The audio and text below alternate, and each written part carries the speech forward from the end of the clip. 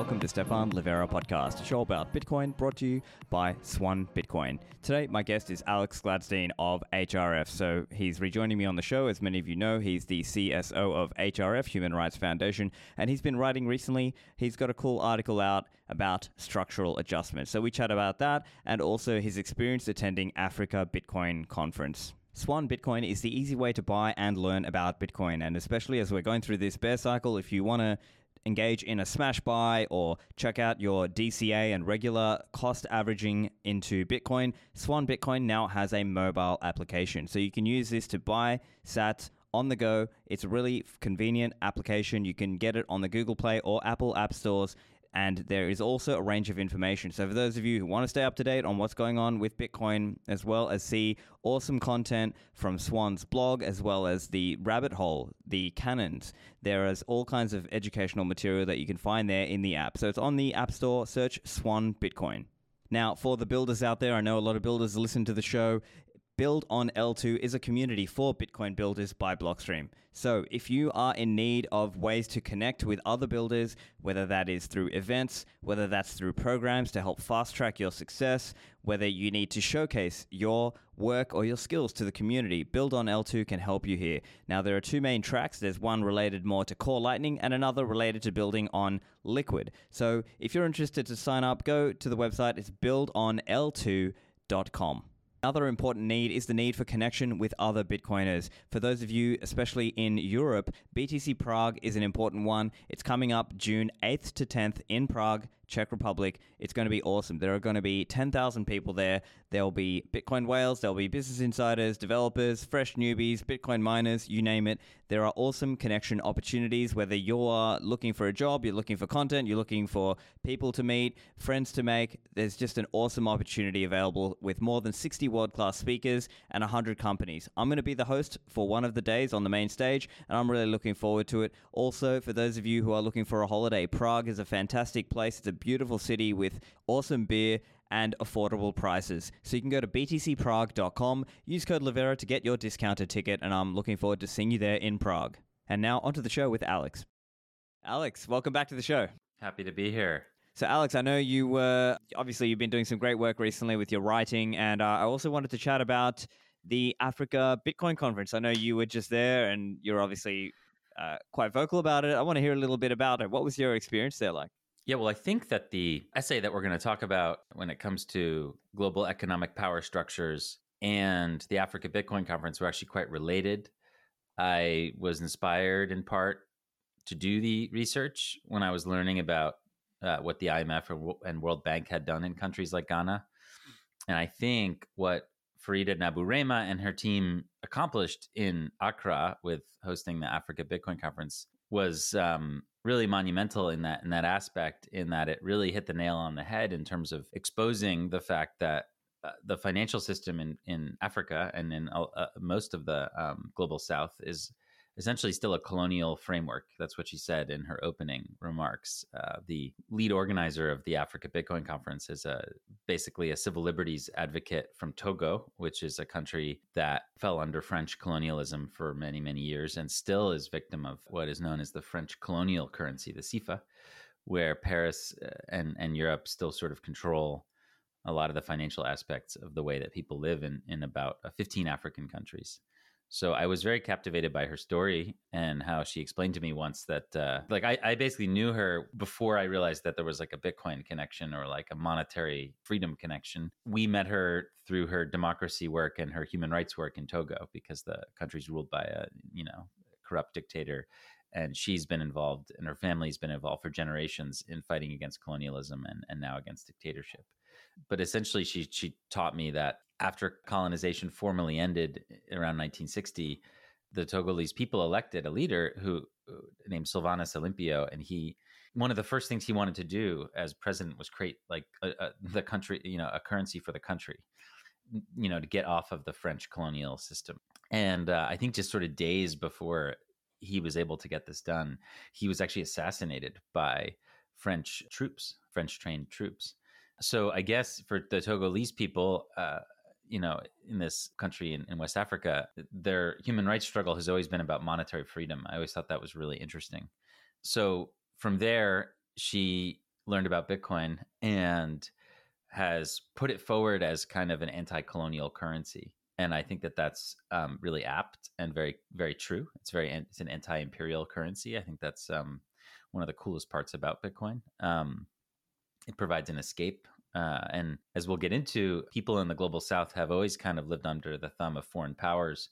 And until recently, they didn't really have a way out. Like if you were living in a country in Latin America or South Asia or Africa, like in the 80s, you were kind of stuck. Like you had the fiat currency that you were born into, which normally would be devalued either by foreign powers or by your local dictator.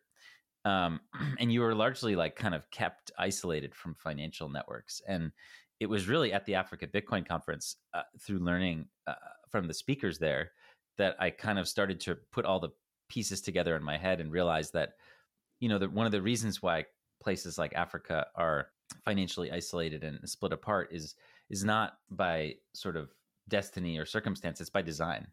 So actually, when the colonial powers kind of chopped up this part of the world, the banking system was implemented not to connect people, but to make money off providing a service between them, right? So instead of being a link, they were intermediaries, right? So you have like 41 central banks in Africa, and Jack Mallers actually spoke about this in his keynote speech down there, and so did Bernard Para from Bitnob. They talked about how divided Africa was, and again, Farida talked about how the whole system is like a colonial framework. But essentially, I mean, you have 41 plus central banks. None of them are interoperable. So you have all these people with different fiat currencies, and then you have colonial currencies, and none of them are interoperable. And it's very hard to move money from the outside world into Africa, and it's very hard to move money from one African country to another. So even if you have like let's say M-Pesa value in Kenyan currency, it's very difficult to move money to Ghanaian cedis or South African rand or something like that. Like it's very difficult to move money within Africa, and it's even harder to move it kind of from without. And one of the facts that I learned, I can't remember the exact percentage. Jack and Bernard both spoke about it in their speech, but I think it was something like 80% of the fees that are taken from moving money within Africa go to foreign companies. And that to me is really like the really true sign of the colonial framework still existing, right? So when Africans are trying to move money to each other, you've got like massive rent seeking by essentially, what you could still call, colonialism, like essentially like financial colonialism, right? Like these Western companies are siphoning off all the value when like people are just trying to do business with each other or send money to their family. So Bitcoin's like a reaction to that. And I think it's very deep and very profound. And the community that gathered there was really striking and very impressive. I know a good amount about Bitcoin in Africa, I would say, like more than the average person probably. And I was like just totally staggered at what I saw and the people I met. I mean, we're talking Bitcoin entrepreneurs and communities in infamous conflict zones and countries that Americans can't even put on a map or even know exist. I mean, I met people from Somalia, DR Congo, Cameroon, Somaliland, Libya. I mean, we're talking about, countries that most people would say are the poorest or the most war-torn countries in the world. And there are like thriving Bitcoin communities in these places. So I think it's really neat, I guess, to summarize that Bitcoin is being used not just more broadly by people in countries that have been screwed over by the IMF and World Bank historically. That's kind of where the per capita usage is highest in many cases. If you're actually looking at like the numbers, and you look at like countries like Argentina or Nigeria or the Philippines or Indonesia or Turkey or even Ukraine, like basically countries where like foreign powers have come in and messed around. These are places where Bitcoin is really providing a lot of value, and then even more so like places that are currently being devastated. The value proposition of Bitcoin really, really shines through. So I was like totally staggered by what I saw there, deeply inspired. And and I've been reflecting a lot about capitalism also as the second part of this, which is like, I think that I really like Alan Farrington's piece about this is not capitalism, and I'm sure most people listening would agree that like the system we live in is definitely not capitalism because it's a post 71 fiat or whatever you want to call it, right? It's centrally planned. I mean, the central banking, the control over credit. But at the same time, I think we need to sympathize, or at least I'm trying to sympathize with the fact that okay, so what are the Marxists criticizing then? So the Marxists are criticizing global capitalism.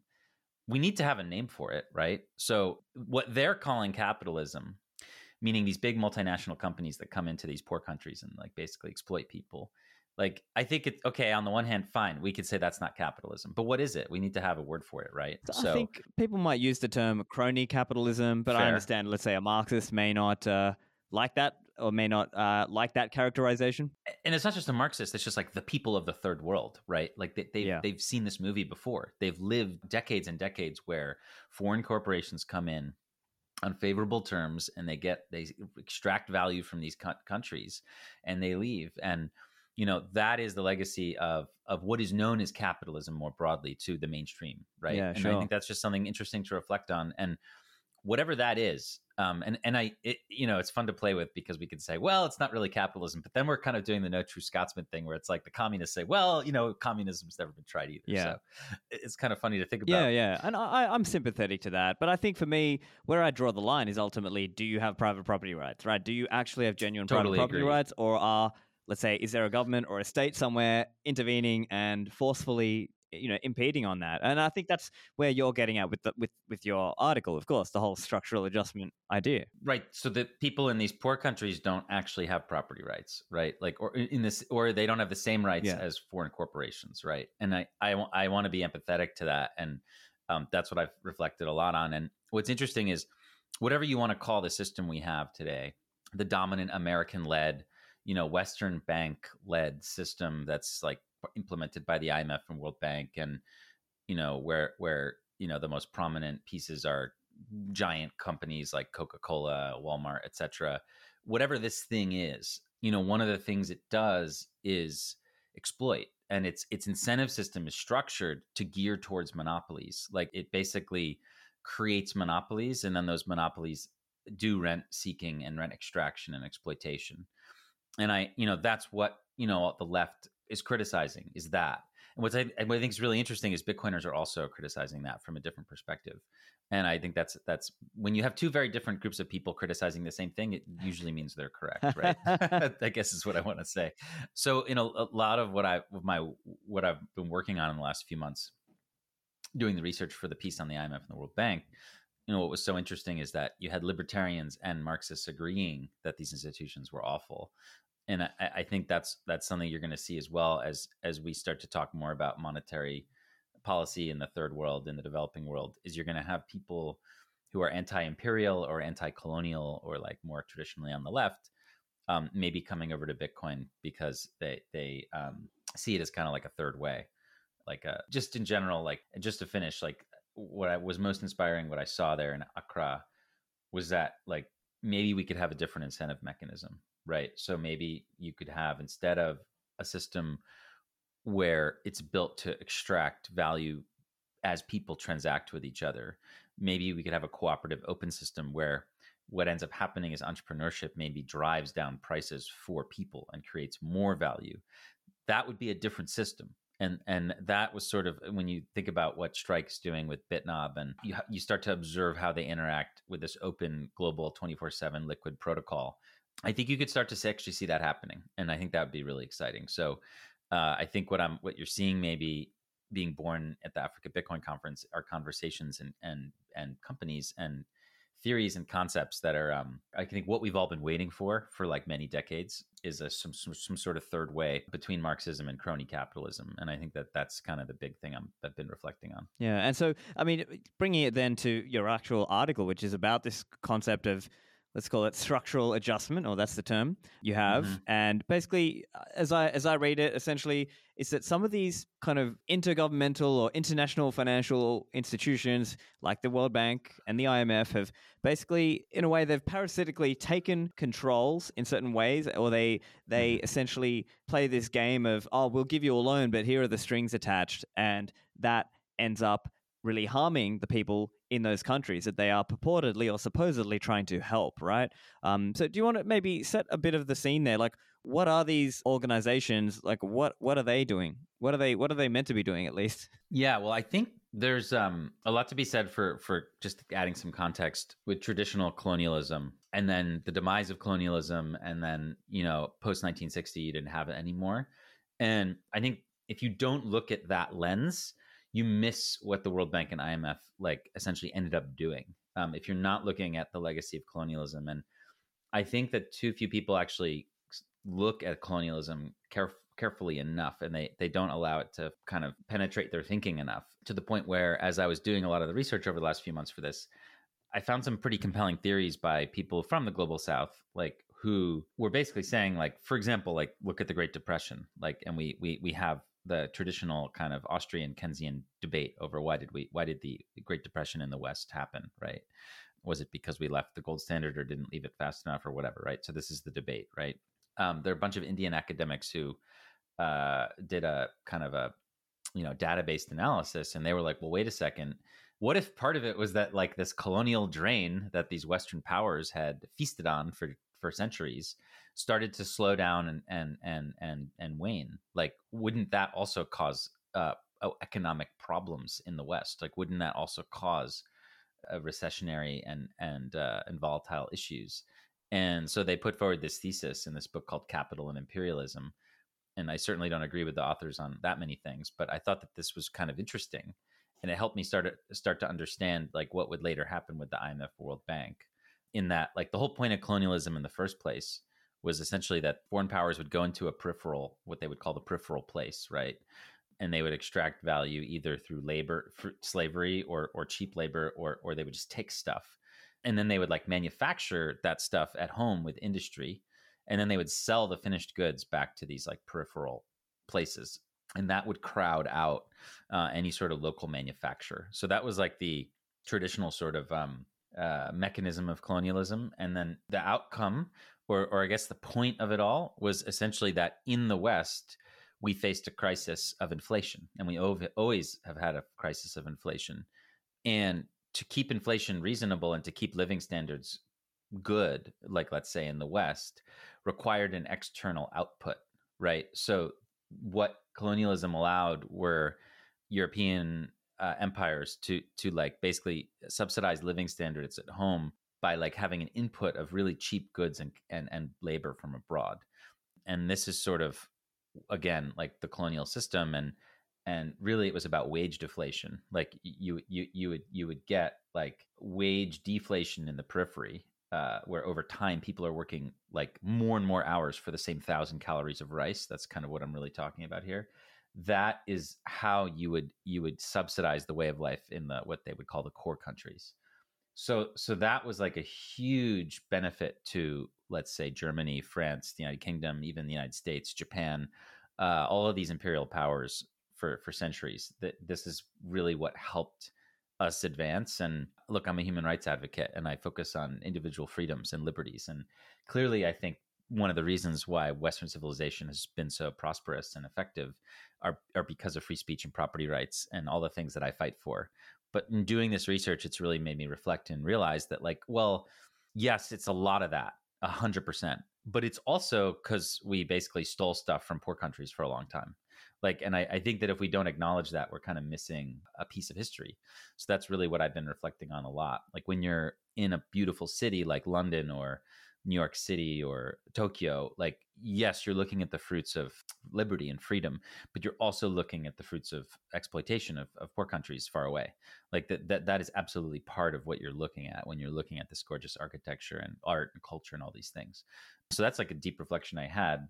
And I think what you realize then is, when you're looking at the history of the Bretton Woods system, Bretton Woods was initially created, the institutions inside Bretton Woods, like the IMF and World Bank, were initially sort of created to, like, rebuild Europe and Japan right after World War II, with the World Bank being the development bank, which would come in and pay for infrastructure that private capital, like, wasn't incentivized to fund, and with the IMF being the lender of last resort that would come in and, like, quote unquote, like, bail out countries that face an import-export crisis.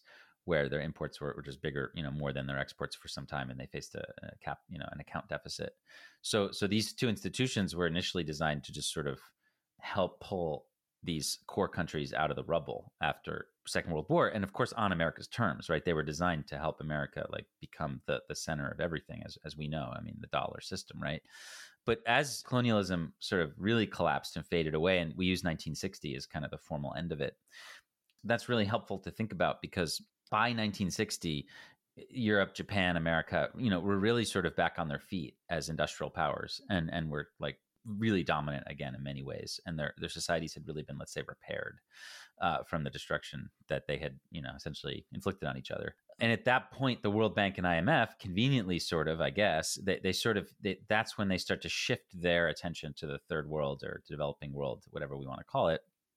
And I think what ends up happening, and I don't think there was a meeting where three guys figured it out. I think this was sort of something that was, I don't know whether you want to call it path dependent or structural or whatever, but what ends up happening is that the IMF and World Bank start to replace what traditional colonialism did through their policies. So they started to replace what was done once with warships and guns, except the new weapon was with debt, right? So that was the idea. So again, traditionally you had foreign powers coming in and just literally stealing and extracting minerals and timber and goods and enslaving people. So what the IMF and World Bank did is they would do this in a disguised way. They would do it in the name of development. They would do it in the name of improving the quality of life for people in these countries. And that's really I think the most twisted part about the whole thing.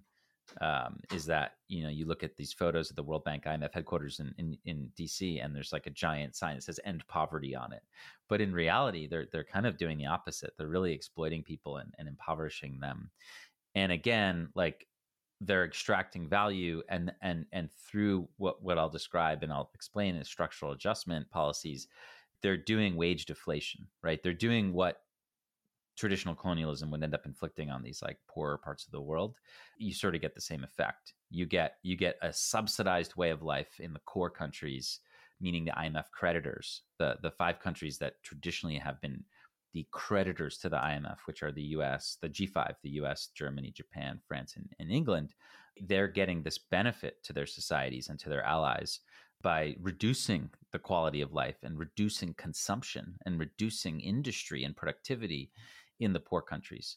So unfortunately, that's the reality, is that the world is a little bit of a zero-sum game, and these systems have exploited and so many, and that's why I think we need to just have an honest conversation about what they are and what their impact has been, and hopefully we can get rid of them. Yeah. I mean, they've been so awful. Yeah, of course. I mean, certainly, if the message is let's abolish the IMF and the World Bank, I'm 100% on board. But let me pose one question to you that might be interesting, right? So, sure. If you look at, and I'm sure you're probably familiar with something like ourworldindata.org, right? And if you look on the stats there, you'll see something like, oh, look how many hundreds of millions of people were lifted out of poverty over the last 30 or 40 years. And so we could, someone could look at us and say, well, hang on, is it that, all these people have been raised out of poverty, and that's factually true, except for maybe these last 2 years of lockdown and so on. But aside from, if we looked at the numbers in 2019,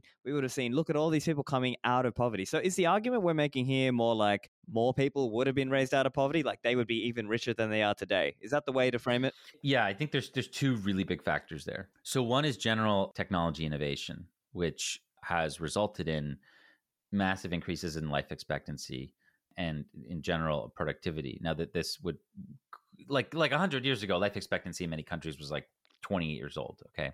So you've had scientific medical innovations that have allowed people to just, live longer.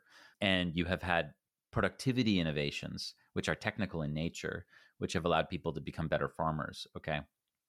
And to sustain and to get more calories out of a certain amount of land. Right. So these are happening. And secondly, you have China. Okay. So usually when you look at the Our World in Data stuff, what's really important is to remove China from the data set, actually. because China accounts for such a huge percentage of like what you see as like countries coming out of poverty or the poverty rate reducing. And China has is a completely separate topic. And we could go on and on about this, but China came out of a super closed communist system where you basically had hypercentral planning leading to people who didn't know how to farm being forced to farm and starving, et cetera, and vice versa. Cultural revolution stuff, and then you had the like sort of slow introduction of personal freedoms and financial freedoms over time, which led to enormous gains in productivity and in income and stuff like that. I think that's a very different paradigm than what you saw across the like what would really be called the third world, where maybe between 1960 and 1990 you saw massive gains in China. You didn't see that in Latin America and in Africa and parts of South Asia. In fact, you saw in some cases a decline in countries that were structurally adjusted. You saw actual contractions of GDP despite population going up. You had the total amount of value created in real terms by these countries going down, which is really crazy. So I think that's really important to look at and to point out. But in general, yes, what we're saying here, or at least what my thesis would be, is that the like third world or the developing countries would be much, much, much richer were it not for these IMF and World Bank policies. Now, would they be as rich as England or America? No, of course not. But they'd be a lot richer than they are now. Right. Yeah.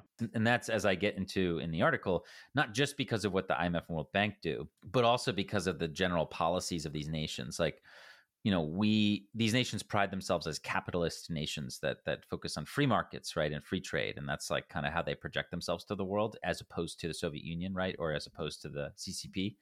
And there's a lot of truth in that, of course. Of course, there's a lot of truth in that. Of course, there is a lot of truth in saying that America is a capitalist nation. Of course. I mean, I'm not going to argue that. I know we could nitpick with that for sure. But when we compare America to the Soviet Union, like, come on, right? So we would say it's a capitalist power, right?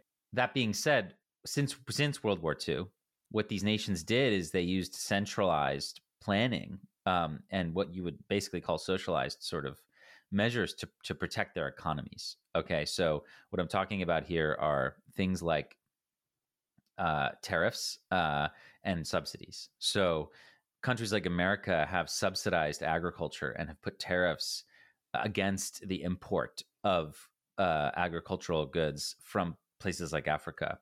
So what this has done is essentially it's crippled the ability of other countries to actually be prosperous and to have like a free and fair sort of open trading ground.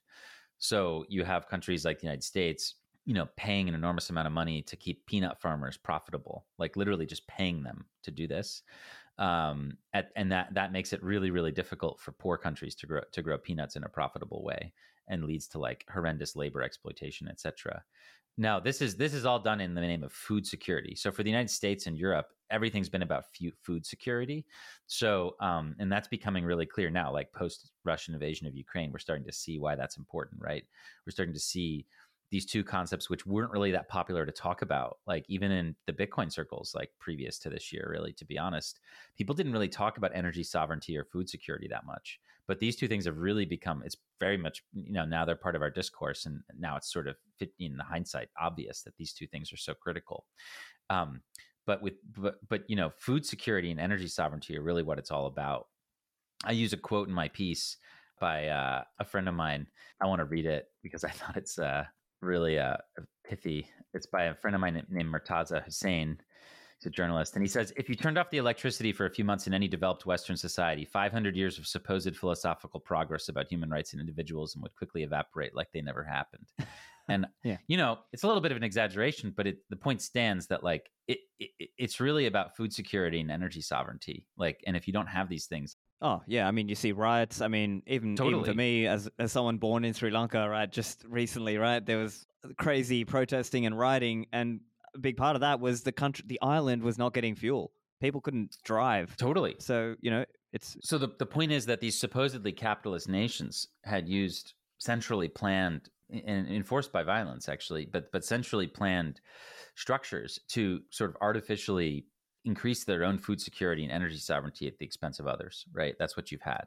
So it's a whole system of double standards. So, we, meaning like America, Britain, France, we subsidize our societies, meaning we pay farmers and we protect them and we protect our steel industries and we give free healthcare to people, quote unquote, free healthcare and all this stuff and free, cheaper energy. And this has all been like, these have been like key reasons why like standards of living have been so high in Western countries for so long. And this is being done over here. But on the other hand, we go to these poor countries, like Sri Lanka is a great example. So like in the 60s, Sri Lanka gave like some free rice to its people, like some certain amount of basic free rice. So you could compare that to like minimum wage in America or something like that, right? What's ironic though is that like the British, who give all kinds of free stuff to their people and who massively protect their industries at home, they would go to a country like Sri Lanka and say, "Oh, you guys have a balance of payments crisis. Oh no, so like you're gonna go bankrupt. Okay, well we'll give you this loan, but only if you stop giving free rice to your people." Right? That was like the idea, and of course, like giving free rice is probably a bad economic idea. But the point is, when you have people who are used to having free rice, and then all of a sudden it's not free anymore, well, a lot of people are going to starve, right? So, that's kind of the callousness that these policies were imposed on by the World Bank and IMF over the years. And it's really important to understand that, like, that double standard piece of it. Like all of the things, and we can now get into structural adjustment and what it is, but like all the things that were asked of these poor countries when they would have to structurally adjust in order to get a loan, those things were never asked of the empires. They were never asked of America or Britain or Germany or Japan, more or less. And what's crazy is America is the biggest debt empire of all. And I mean, in my previous writing and work, I've written about the fact that America is the biggest debtor nation. It's literally the world runs on American debt. But we've never had to structurally adjust, right? We've never had to structurally adjust. And, I just think those double standards are really at the heart of why the world is so unequal in many ways. Yeah. But anyway, so structural adjustment is the title of the article. And what it really meant is that from inception, the IMF, and then later after 1980, especially the World Bank would do this as well. But like they would basically make a loan. And again, these are loans. These are not gifts. So these loans are profit making for the IMF or the World Bank. They make money largely through the global Cantillon effect. We often talk about the Cantillon effect like in our own societies in Bitcoin, like whether it's in the United States or Australia or whatever. We talk about how Wall Street benefits from being close to the source of fiat creation, et cetera, et cetera. Well, there's also a global Cantillon effect, right? So Western capital banks, they can get cheaper loans. They can get cheaper money than Ghana, let's say, or Sri Lanka, much cheaper. So what the World Bank or IMF would do is they would make money off that spread. So they would like sort of borrow from creditors at back in the day, let's say 5-6%, and then they would loan it out to poor countries at 8, 9, 10%, whatever. So not only are they like making money in that sense, and in general, like people forget in development economics, but when loans are made, the borrower pays back more than what they borrowed to the creditor. I mean, to the tune of like, for example, like let's say a country borrows $1 billion, like when all's said and done, they probably have paid back $1.5 billion at the end of the day, something like that. Because the interest keeps compounding and all that, yeah. Oh yeah, 100%. And some of these loans get there's something called the Paris Club, which is an institution where like debt would get kind of rescheduled and rescheduled and rescheduled and rescheduled. So sometimes these loans, and IMF loans were meant to be sort of relatively short-term, couple-year loans. World Bank loans were longer, but a lot of these loans would just get rescheduled and rescheduled and rescheduled. So the point is, not only were the IMF and World Bank kind of benefiting and the creditors of the IMF and World Bank benefiting by quote unquote development, like the idea, the very word aid and assistance and development. I mean, it sounds like we're trying to be helping these poor countries, but like the basic fact is we're making money off them, right? Like through the loans. So you have that piece. And then even beyond that, beyond the fact that we're making money off them, they would have to structurally adjust. So what that would mean is that they would need to follow a rule, like a bunch of like essentially like rules or like a playbook that the IMF would impose. And these would include things like currency devaluation, shrinking domestic bank credit. They would include favorable rules for foreign companies. They would include raising taxes. They would include getting rid of any subsidies on food or energy. They would include getting rid of any sort of like wage subsidy, and also like putting actually a ceiling on wages. They would include selling off state-owned enterprises, etc. So probably like a mix of policies that Bitcoiners would be aghast at, and others where they'd probably be like, oh, that sounds like a good idea. Right. But in any event, like it's sort of a mixed bag. But this is what you'd really be describing as like quote unquote liberalization, right? So countries like Sri Lanka or Ghana, they would take the loan, and then the taxpayers there would be on the hook for P&I, right, over time. But they'd also have to do all these things, which would lead to short-term like impoverishment and reduction in quality of life for the population. And you could argue, well, maybe 20, 30 years later you'd see upside, but like in the immediate sense, like 5 to 10 year period of time, like you're going to have a rough time when you have what these are essentially austerity measures, right? And I think what was interesting is when you zoom out and look at these structural adjustment policies that were imposed across the third world for decades and decades, is that what they really were doing is they were forcing countries to reduce consumption and industry in favor of export. So like the productive energy of the country would be diverted from feeding itself and from developing and from creating like unique industries, and it would be diverted towards making stuff for us. So making stuff for the rich West or whatever, or the global North or whatever you want to say. And this is what you're referring to, the cash crops instead of food crops, as one example in the article. Yeah, there's a clip going around Bitcoin Twitter recently, a guy named Michael Hudson, who I've written about in the past. And he's in the clip explaining why African debt is different from American debt. And he's talking about food policy, and he's talking about how like, in a country like Ghana, it's different from the US. Like the US prints the reserve currency. So we can just file paperwork and buy oil or food or whatever we need if we had to. And we tend to try and make sure we don't have to do that. But like we can, right? Ghana can't do that. So the Ghanaian cedi is not convertible on world markets. So Ghana can't just like print a bunch of money. Neither can Sri Lanka, et cetera. They can't just like, press the fiat button, money printer go burr, and go buy stuff. No. If they want tractors or fertilizer or oil or heavy machinery or anything like that, or in many cases wheat, they actually have to like provide a service to the outside world, and then export things, goods, minerals, timber, whatever. And then then they earn foreign hard currency, and then with those receipts, they can go and buy the wheat or the tractor or whatever. So what ends up happening for a lot of these poor countries is that like they're paying like 40 to 50% in some cases of their income, of their foreign hard currency income, to pay back the debt that they've incurred over the years. This is dollar denominated debt to the World Bank and IMF, right? So like a huge percentage of their productivity as a nation is going to pay off debt and interest. And then with whatever's left over, you would often have the corrupt rule, these countries were usually ruled by dictators or unaccountable rulers. Like, they would take off another 20, 30% for their cronies, their palaces, their wine collection, their cars, their palaces in France, whatever. And like what would be left over for the population was like really, really small.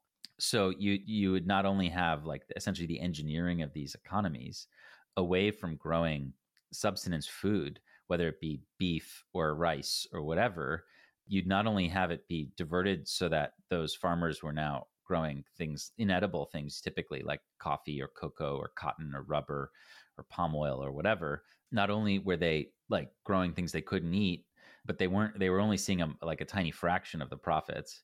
And so what ends up happening like over time is that you have these poor countries where people were very poor in the past, but they could feed themselves. Okay.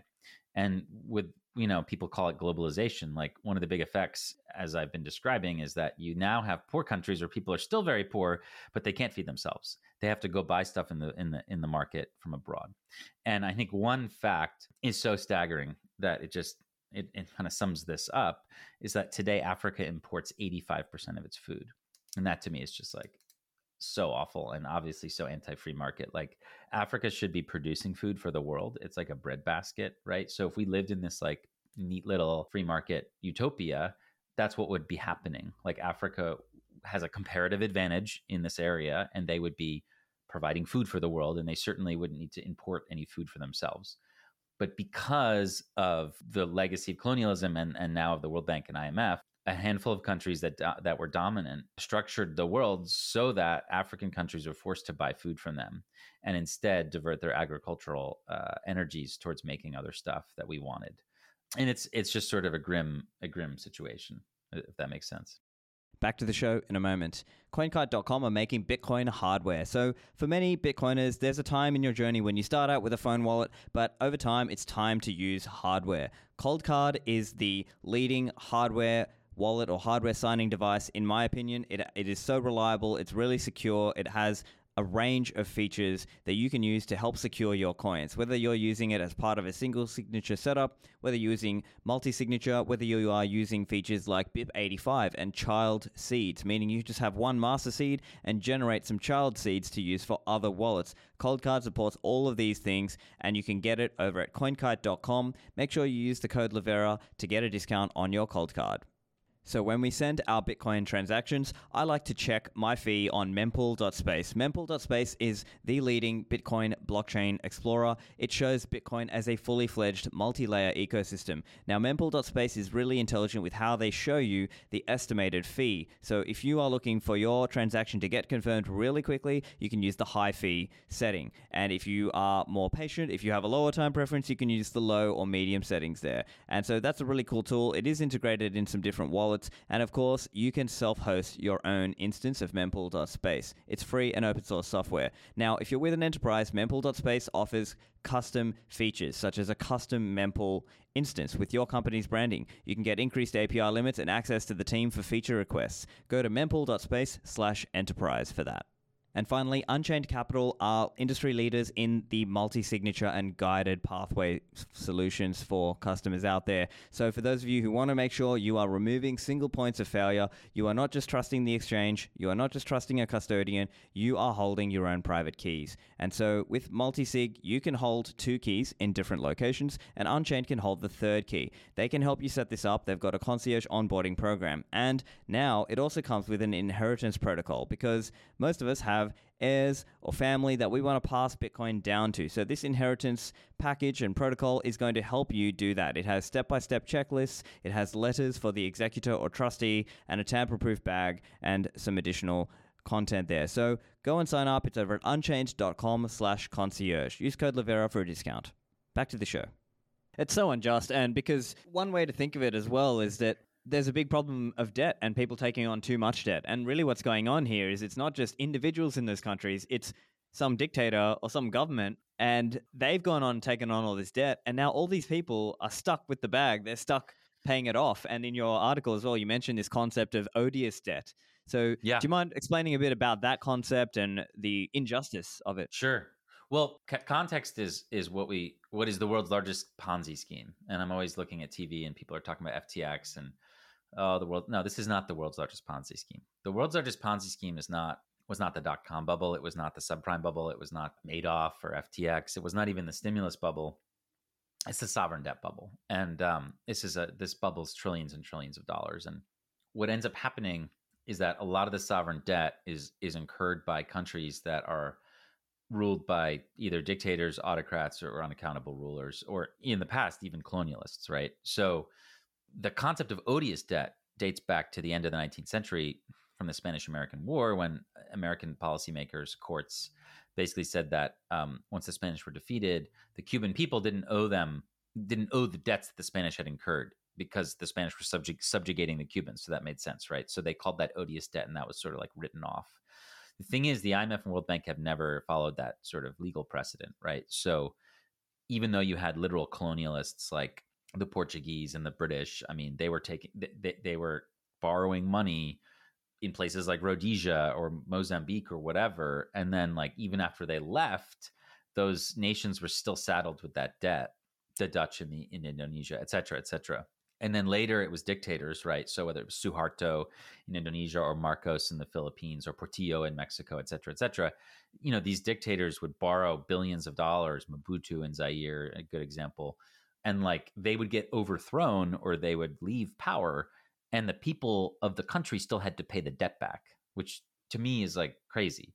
So much of the massive sovereign debt bubble in the world today is basically what we would call odious debt.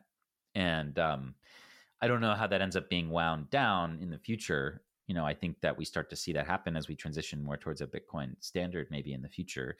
But like the point is that so much of what's owed today was borrowed, what we would illegally, essentially, and that has led to the maldevelopment of so many countries and populations. Like the fact that, like as an example, I cite in my essay, I think when Marcos was tossed out of the Philippines in 86.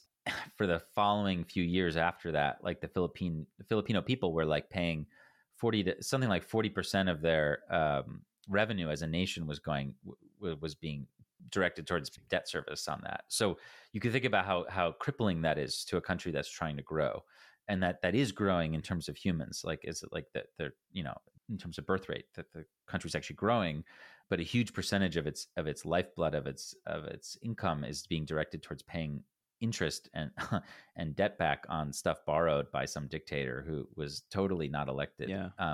So this is the issue of odious debt, and if you just look at the external debt of poor countries since 71, really, the WTF happened in 71.com, but really since the late 60s, early 70s, it's astonishing. I mean, again, these countries are poor, but they didn't have a whole lot of debt. And then today their debt is so astounding. Like I looked at this one country, Bangladesh, which had a couple $100 million in foreign debt in the early 70s, and today it has $100 billion in foreign debt. So the IMF and World Bank, like the mechanism was like the bailout, right? It was like the moral hazard that we often talk about, that Satoshi was actually criticizing when they actually created Bitcoin, right? So you see that on the global level, right? So what's happening is that the IMF and World Bank make the impossible possible. Like they make it possible for these poor countries to borrow so much that they could never ever pay back. And that's because what's happening at the heart of the system is that these dictators would, in the 70s and 80s and 90s, they would essentially borrow this money, and then the World Bank or the IMF would say, "Hey, it's time to pay." And Mobutu would say, "I don't have the money. I'm sorry." And instead of instead of writing down that loan, instead of like that country going bankrupt or whatever, because that would result in the bank or the fund's creditors having to like reduce their balance sheet, right? That would result in an asset on their balance sheet, right? Because that loan's an asset on their balance sheet, right? Getting written down, yeah. Instead of taking the zero on that, they would say, no, just give them another loan, right? Yeah. So and they keep the cycle going. Exactly, because it's a fiat system. This is not possible in a Bitcoin standard, but because it's a fiat standard system, they could continue to just do this over and over and over again. So because like the IMF and World Bank are essentially dollar creatures, the dollar system was able to continue to just bail out these countries. And a lot of that was like Cold War politics, right? At the beginning, right? Like Mobutu, the US needed him to like fight the communist uprisings in Central Africa or whatever, which, it is what it is. So, but we would just continue to bail him out over and over and over again. So there was no economic sense here. There was just an enormous amount of moral hazard. So you had all these dictators around the world who would just come back to the IMF or World Bank and say, hey, all that money we borrowed to fix our crisis or build this dam, like we don't have it. So they would just get another loan. And this was not done in a free market sense. This was not done with any sort of economic wisdom in mind. This was a pure political decision. It was a fiat decision. So this is why you have this absolute explosion of foreign debt in poor countries. And really, they're stuck. It's called the debt trap because they're stuck. I mean, there's nothing they can do. I mean, you talk to people who live in these countries, and it's tough to tell them to their face, you shouldn't take this loan, right? Because like the loan, in an immediate sense, gives capital to the country, which might be starving, right? Now, of course, we all know that, again, you have to pay back more than you're given, and it puts you further into debt bondage, et cetera. But for people who are starving today, it's very difficult for them to say no to the money, right?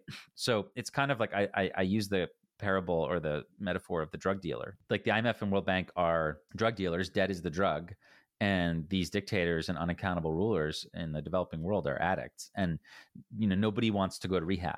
Like there's no incentive for that. There's no therapist being like, hey, maybe you should like not take that loan. Maybe you should like figure out a different way. There's no one saying that today. So there's no one going to rehab, and you just have people getting deeper and deeper into debt, and eventually you die. And that's what ended up happening. So like the conclusion, essentially, the sad part, like the human toll here is that, again, you had countries that, due to structural adjustment and due to just borrowing and borrowing and borrowing and borrowing, over decades, their GDP or GDP per capita was decreasing in real terms, even though their population was growing. And there's some studies I show, but in general, you can think of like a country like Mexico was where one study was done, where with every 2% reduction in GDP per capita, you'd have like a 1% increase in mortality rate. Okay, so for example, so that would mean a 2% contraction, right, of GDP per capita in 100 million person country like Mexico would mean 1 million people die, right? So in a lot of these countries around the world, you had a 15, 20, 30% contraction of GDP over time. So we're talking tens of millions of people were killed by these policies, which is just really crazy. And no one's ever done an accounting of it. And will never know. Yeah. And here's the thing. None of these World Bank or IMF officials will ever go to prison. Like there's not going to be, certainly not. Like they're partying right now. They're living in their wonderful estates in Virginia or wherever.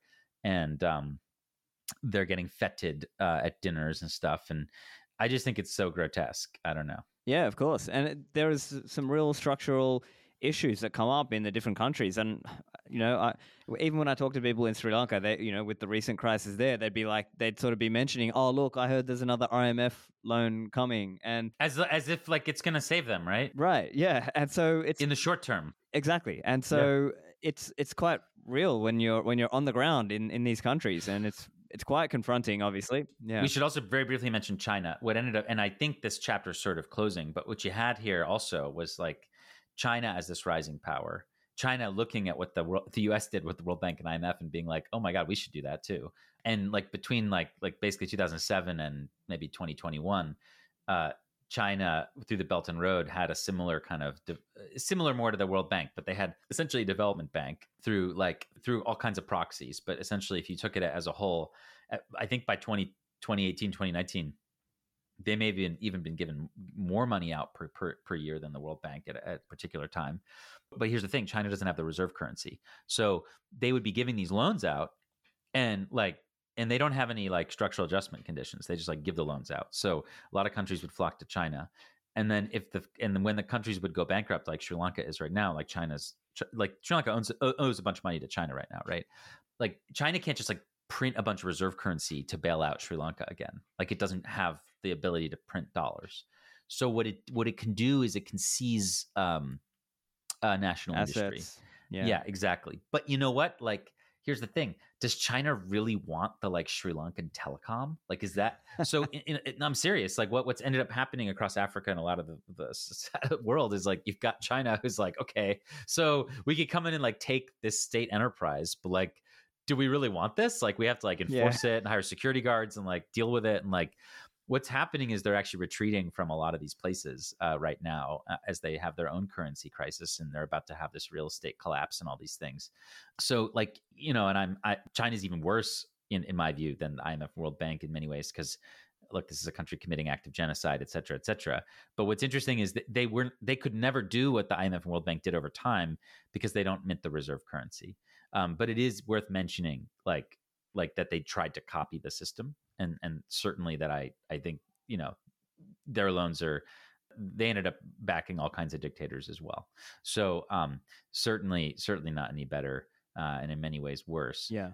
But that may be winding down. And in the meantime, the IMF and World Bank are bigger than ever. I mean, dude, like the IMF is now $1 trillion institution, and the World Bank's got 250, 300 plus $1 billion of loans out there.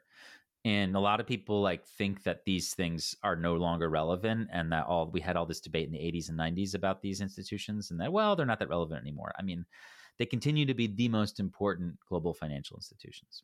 Yeah, it's a shame. And I think what happens is the countries get stuck in this debt trap, and then they just don't have a way out. And what it takes is to really go independent from that. And I think you also mentioned this in the article as well, but there's resistance even inside the country, because some people inside the country are benefiting from that system and others are very much not, or others don't understand the problem or they, it's like, or as you said, like they don't want to go to rehab, right? Because it's Yep. going to be a lot of short-term pain, even for that long-term gain. And so, how do you see a way out of this? Yeah. Well, I did the piece and I tried to reflect all on this in many ways, just to get the info out there. Like I didn't know these things, or at least I only knew a small amount of them before doing all this research and, unearthing all these texts from 20, 30, 40 years ago, 50 years ago. I think the lessons in them are so important. And we should just educate ourselves about the legacy of the IMF and World Bank. And that's like a first step. Like knowledge is power, and we should be knowledgeable about what happened. And I think that's an important first step, because we seem to have lost the public collective knowledge about what the IMF and World Bank were. Like we may have had that maybe 30 years ago, but anyone younger than like 40 years old probably knows very little about the World Bank or IMF. Even the people who work there don't know. And there's a little bit of a banality of evil thing here going on, but like most people who work at these institutions are not bad people. Like they don't really know what's kind of meta going on. They see their job as extending capital and credit to countries that couldn't otherwise get it. And they really think that they're doing a good job, right? So it's only when you really zoom out and you see like the multi-decade impact of these things where you start to see the massive human and environmental damage that they've done. And, when we talk about a future, well, and I talked to Jeff Booth and Saifedean and a few others quite a bit about this to try and sculpt my thinking here. But I mean, if we have a Bitcoin standard, the IMF World Bank can't like do what they do. Like they they would not be able to do infinite bailouts. Like if Brazil wants $30 billion, like, it's sort of like you and whose Bitcoins, is sort of what Saifedean said. And it's true. It's like, that's got to come from somewhere, right? Today, it doesn't have to come from anywhere. It can be printed. But in a world where no country can print the reserve currency, I think that the World Bank and IMF, if they are to continue to exist, have to be much more careful organizations and have to be much more kind of more like traditional banks, where they assess risk and then make decisions based on that, as opposed to ignoring risk, right? And knowing that no matter what, these can be bailed out, and creating that global moral hazard for the whole financial system, where you have banks making loans now and doing business in countries that they would never do normally, because they know they'll get bailed out, and all the moral hazard that creates. So I think as we transition to a Bitcoin standard over the next few decades, like we'll probably have we'll certainly have an unwinding of these institutions. They'll have to either refocus or just be abolished. And that's not going to be pretty. I mean, I don't think that any of this is going to be pretty. I mean, I hope it's a winding down and not a collapse. I mean, any sort of the parable of structural adjustment is that, like, again, when you're being subsidized, even if that's a bad decision economically, we'd probably all agree. But when your subsidy goes to zero, that's bad. Like that's unequivocally bad for the majority of people who live in that particular country is being subsidized. So it's sort of the same thing. So all these countries are essentially being like subsidized by the World Bank and IMF at their expense long term. If those subsidies go to zero overnight, like bad things are going to happen, right? So my hope is that there's an unwinding that happens, and that bank and that countries basically start to like default. And in many cases, like if you have defaults, like who actually gets hurt? I mean, it's in many cases, it's going to be the creditor who made the bad decision in the first place, right? And that would be like free market capitalism at work, right? Like that's why bankruptcies are an important part of capitalism, right? Oh, you made a bad decision. Okay, you're going to lose money there. Okay. Today, it's like engineered so that like the people making the loans are not facing any risk. I mean, it's not a free market. Like they're getting bailed out by the IMF, right? In the same way that the US government has like a put on whether it be stocks or credit or whatever. Like you have like the nationalization of these things. Well, this is like the supranationalization of sovereign debt and foreign investment. So if that goes away, I think there's an unwinding, right, of total amount of credit in the system in real terms over time. I think these institutions either become a lot more careful or disappear. And I think there is still a place in a Bitcoin standard for powerful countries to have a lender of last resort type thing, like the IMF World Bank were originally drawn up to be before they kind of mutated into this grotesque colonial apparatus. Like there is a place for, I think, a World Bank type thing that would be funded by deposits from wealthy countries to fund important, sustainable projects in poor countries that private markets maybe can't fund. I think that is absolutely an important thing. But it can't be funded by like fiat bailout money. Like it's got to be funded by like actual capital. So I think those institutions will be much wiser, much more conservative, much more careful, and much more like prudent in terms of like the amount of capital they're giving. It'll be like a lot more careful, basically. Like these projects that were funded by the bank and the fund, simply because they had a quota, they like these bureaucrats were like, they had to lend out 100 billion every year to this part of Africa. That was like in their job. Like that's literally their job, is find projects to like fund. targets, yeah. And like if there was no targets, they had to make them up.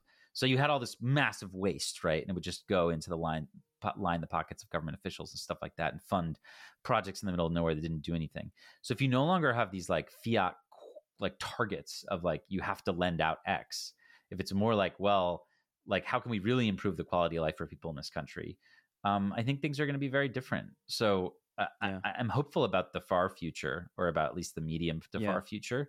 But I don't think there's any way that the next decade isn't really rough as some of these countries essentially go to rehab and they get off the fiat system. It's going to be really tough. I think we should have no illusions about that. It's going to be really, really difficult. There's going to be a lot of suffering because that's what going to rehab is really painful. So it'll be long-term healthy for the nation, for these nations and these groups of people as they transition more to a standard where they are independent and sovereign. I think it'll be much healthier for them.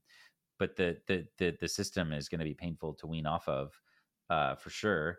I mean, the other interesting part is the mining piece, and some people are less bullish about this, but I just find it fascinating that like in the future, any country, no matter how small, like can create some reserve currency by transforming its latent energy resources directly into that through Bitcoin mining without permission. So like today, you can't just like Malawi can't just like create dollars. Like it has to go out and get them, etc. It has to do things that the world wants. Well, what if Malawi instead can just turn its flowing rivers and sunlight or whatever into Bitcoin? Now, it may not be a lot of Bitcoin, but hey, that's going to be the premium collateral of all financial markets in the world. Like Bitcoin will be very valuable. So I think it's really cool that maybe in the future you can have even these poorer countries be able to permissionlessly generate the reserve currency. I think that'll really level the playing field a little bit. That's something I think about a lot too. Yeah, that's an interesting idea. Although I think at one level we could say, look, mining is a business like any other. And, we've seen in the recent cycle, a lot of miners get wrecked, So if those governments don't have, competent and conservative minded, it won't work. Let's say conservative in the business sense of not getting wrecked in a bull cycle kind of thing, or extending, but I think your point about some of these countries going into default, I think that's sadly the way some of these things will go. And then maybe the IMF and World Bank creditors will have to actually take a loss. They'll have to take a loss on that loan that they lent out in some cases. And we may see... and that'll shrink the amount of credit in the world, right? Yeah. And that'll start to unwind this bubble. And, there's going to be big effects from that. But I just think we're headed towards a system at both the micro and the macro level that is just much more cooperative. Like Jeff Booth called it forced cooperation. Like basically, when you even think about the wage disparities and the way that the fiat system and the colonial system created these like wage disparities, like if you're living in this new world where everybody's on the same monetary standard and there's no like barriers between commerce in the same way, and we're all just like on the same currency system, like the arbitrage on wages is going to be much tighter. Like it's not going to go away. Like there's still going to be benefits to having your company based in America versus Nigeria. All kinds of benefits, security, et cetera, whatever, language, who knows, like all kinds. But if you have talented software developers there, like that wage thing's going to like close a little bit, right? So I think one of the ways that the world is still so divided and still so unequal in many ways is because of the fiat system, where you have all these fiats and you have 100 plus fiats and 40 plus central banks on one continent alone, and none of them are interoperable, and everybody's like kept in a system where if they want to do commerce or move from one system A to system B, they have to pay rent to some foreign power. Like that is currently the system. And the answer, as I'm so glad people at the Africa Bitcoin Conference were saying, is not to replace that system with an indigenous system. I think that's been the problem in post-colonial Africa, right? That a mentor of mine, George Aite, would write about a lot. Like basically, the colonial systems were just like replaced by dictator systems, where the colonialist was just living down the road instead of in Britain, and they were like rinsing and repeating the same thing. So the answer is not to like nationalize Western Union's fiat rails in Zimbabwe or whatever and replace them with Zimbabwean fiat rails. No, that's actually probably going to be even worse. The answer is to switch to Bitcoin, right? So I think it's really cool, and I think it does have a little bit of that forced cooperation thing that Jeff's talking about. So yeah, I mean, I'm more optimistic about the future for sure, but I don't think people should be under any illusions about how tough it's going to be for the next few years. But at least individuals will have an escape, right? I think that's the key. We don't really know how this is all going to shake out at the macro global level, like what the Bitcoin transformation ends up doing to the world. Like, again, I'm optimistic. But what we do know is that as opposed to the 1980s, people in countries like Ghana and Sri Lanka actually have, on a micro level, they can opt out. And that's very, very valuable. Yeah, especially in this, like if the, I think we are seeing a lot more people doing remote work as an obvious example, right? And if you can do an online skill or job or business, earn Bitcoin for that, it's making a difference, right? And I think whether you're in Africa or Asia or South America, like there are opportunities there, and I think that is going to start rebalancing things, and we'll see. It may be some combination of things, as we were talking about, some defaults in the poorer country. Mm-hmm. It may be over like a longer term, maybe if it's devaluation of fiat and in favor of Bitcoin, well, that's going to shift in the system. And I guess one other area, I think you touched on this in the article as well, is this idea that maybe people should start pushing against this whole notion of foreign aid, or at least government foreign aid, right? And I think that was something you were mentioning as well, I noticed, because the idea is there are some people who are aware about this kind of thing and saying, actually, some of this foreign aid is part of the problem because it's going to the dictator, it's going to we need to get off the teat. Yeah, well, I wanted to separate aid from assistance. I mean, aid is a small fraction of all assistance, right? Yeah. Again, remember, most assistance are loans, and these are not really assistance. I mean, they're making money off. They're framed as yeah. But I didn't want to deride all. I mean, I think that like private aid can be very important. Like if a country has an earthquake or something, like of course, I think it's quite charitable and admirable to donate. Like let's say in the wake of the 2004 tsunami in Asia in the Indian Ocean, right? It was 2004, right? The horrible killed like 100,000 people, right?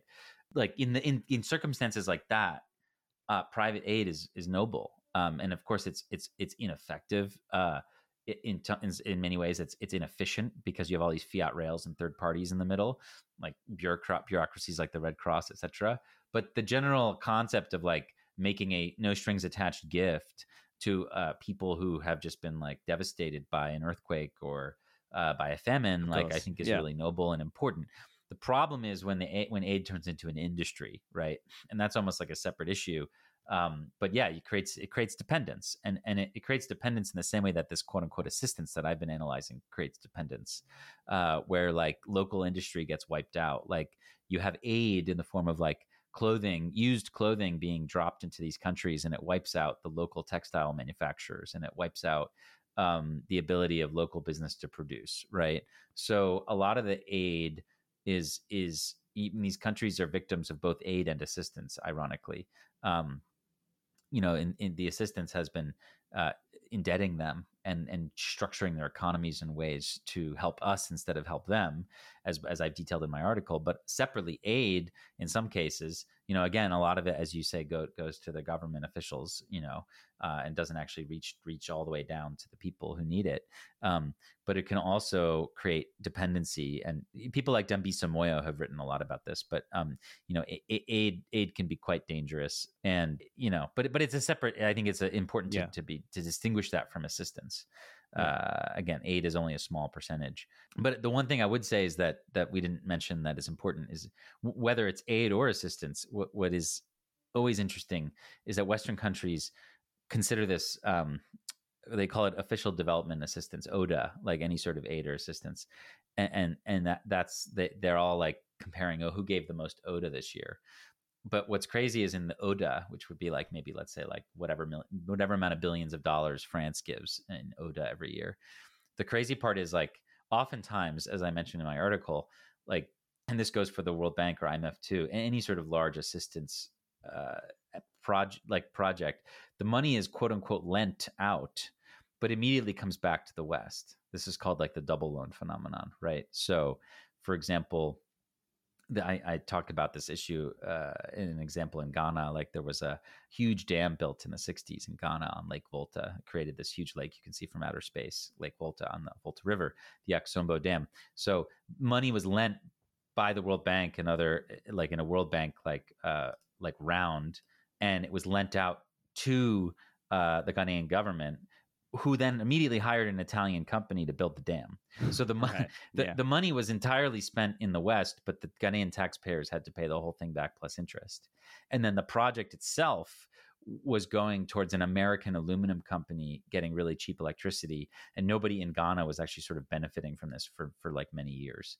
So this is, I thought it was a great kind of metaphor for what development really is. In many cases, it continues to be foreign exploitation. But that double loan phenomenon is very sinister and happens all the time. Like the money gets written off or designated as assistance, but in reality, 60 to 80% of it comes right back into the pocket of the donor country or the lending country. So I think that's been that's so brutal, an understudied phenomenon. Yeah. Well, yeah. So I mean, as we were saying, I think the way out is some countries will have to default. Other countries, or at least individuals, will have their way of going to Bitcoin. And so I guess that's really the best we can hope for, is that people are waking up to Bitcoin as the alternative. Brick by brick. Yeah, that's right. Also, one other thing, I know you recently had a bunch of grants going out from HRF. So do you want to just tell us a little bit about some of the HRF grants that have gone out recently? Sure. So we're happy to be able to give out about 2 billion Satoshis, which I suspect in 10 years will be probably a very large amount. But we're fortunate to have supporters who are interested in seeing us do this. So we have a program where we give away 10 to 12 grants every quarter. Our next one will be in February, our Q1 grants. This was about 10 projects around the world focused on core development, scaling, Bitcoin communities, education, and privacy. So some of the recipients included individual core developers, individual Lightning developers, educational groups in places like Sub-Saharan Africa or India, actually, and also like projects working on privacy like the Tor project, as well as a conference that was recently held in Mexico that was focused on on-chain privacy. So travel grants for students and activists, projects to help men and women, girls and boys of different ages and backgrounds to learn about Bitcoin. So it's kind of like a full stack approach, I think. But we're excited to do it. I think it's somewhat unique in the space, and we're excited to keep doing it, because right now, in many ways, we want to acknowledge that I think in the breakdown of how much we give, that core development will always be important to an extent. But in many ways, I think you can argue that Bitcoin is good enough as is. Like it works today. Like it can do a lot more. Like but like it could just ossify today and not change at all, and still really change the world over the next 40 years, right? So, like we keep some for core development, but most of it is really to expand the number of users of Bitcoin. So communities and education and UX improvements. So I think that's where we are particularly suited to helping. And a lot of these are going to, this is all going to be in line with our mission. So these developers are mostly or entirely based in authoritarian countries or emerging market countries. And that's where these initiatives are. Like, Cameroon is a great example. Or countries that are facing, crises of human rights, like India even today has a lot of issues. So we're very, very proud to support the Indian Bitcoin community. I think they're going to be very important for Bitcoin in the next decade. Yeah, very important country in terms of the size, right? Just, the number of people and... biggest country in the world. Yeah. They don't trust the government. They love cash and they love Bitcoin. They love gold. So I think they're going to be huge Bitcoiners in the future. An easy sell. Well, I mean, they have to get past all the altcoins, which is a huge issue. Yeah. But that's why the Bitcoin education is so critical. Yeah. All right, well, fantastic. I think that's a good spot to finish up there. But I think it's great. The grants and the programs there in terms of building the community and the education. So any closing thoughts or anything else you want to leave the listeners with? Well, it's all connected. I mean, again, as I said at the beginning, the Africa Bitcoin Conference is one of the things we've supported, and it's kind of this third way movement of people in the global South realizing that they can build on Bitcoin as a reaction against both, authoritarians and corrupt local leaders, as well as like the IMF and World Bank, right? So Bitcoin is both anti-authoritarian and anti-imperial. And I think that in many ways, hopefully our grants can reflect that, and we'll continue to try and support as many Bitcoin projects in the global South as we can. And again, thanks so much for having me on today to talk about these issues. Fantastic. Thanks, Alex. Chat soon. I hope you enjoyed the show. Get the show notes at stefanlivera.com/446. Thanks for listening, and I'll see you in the Citadels.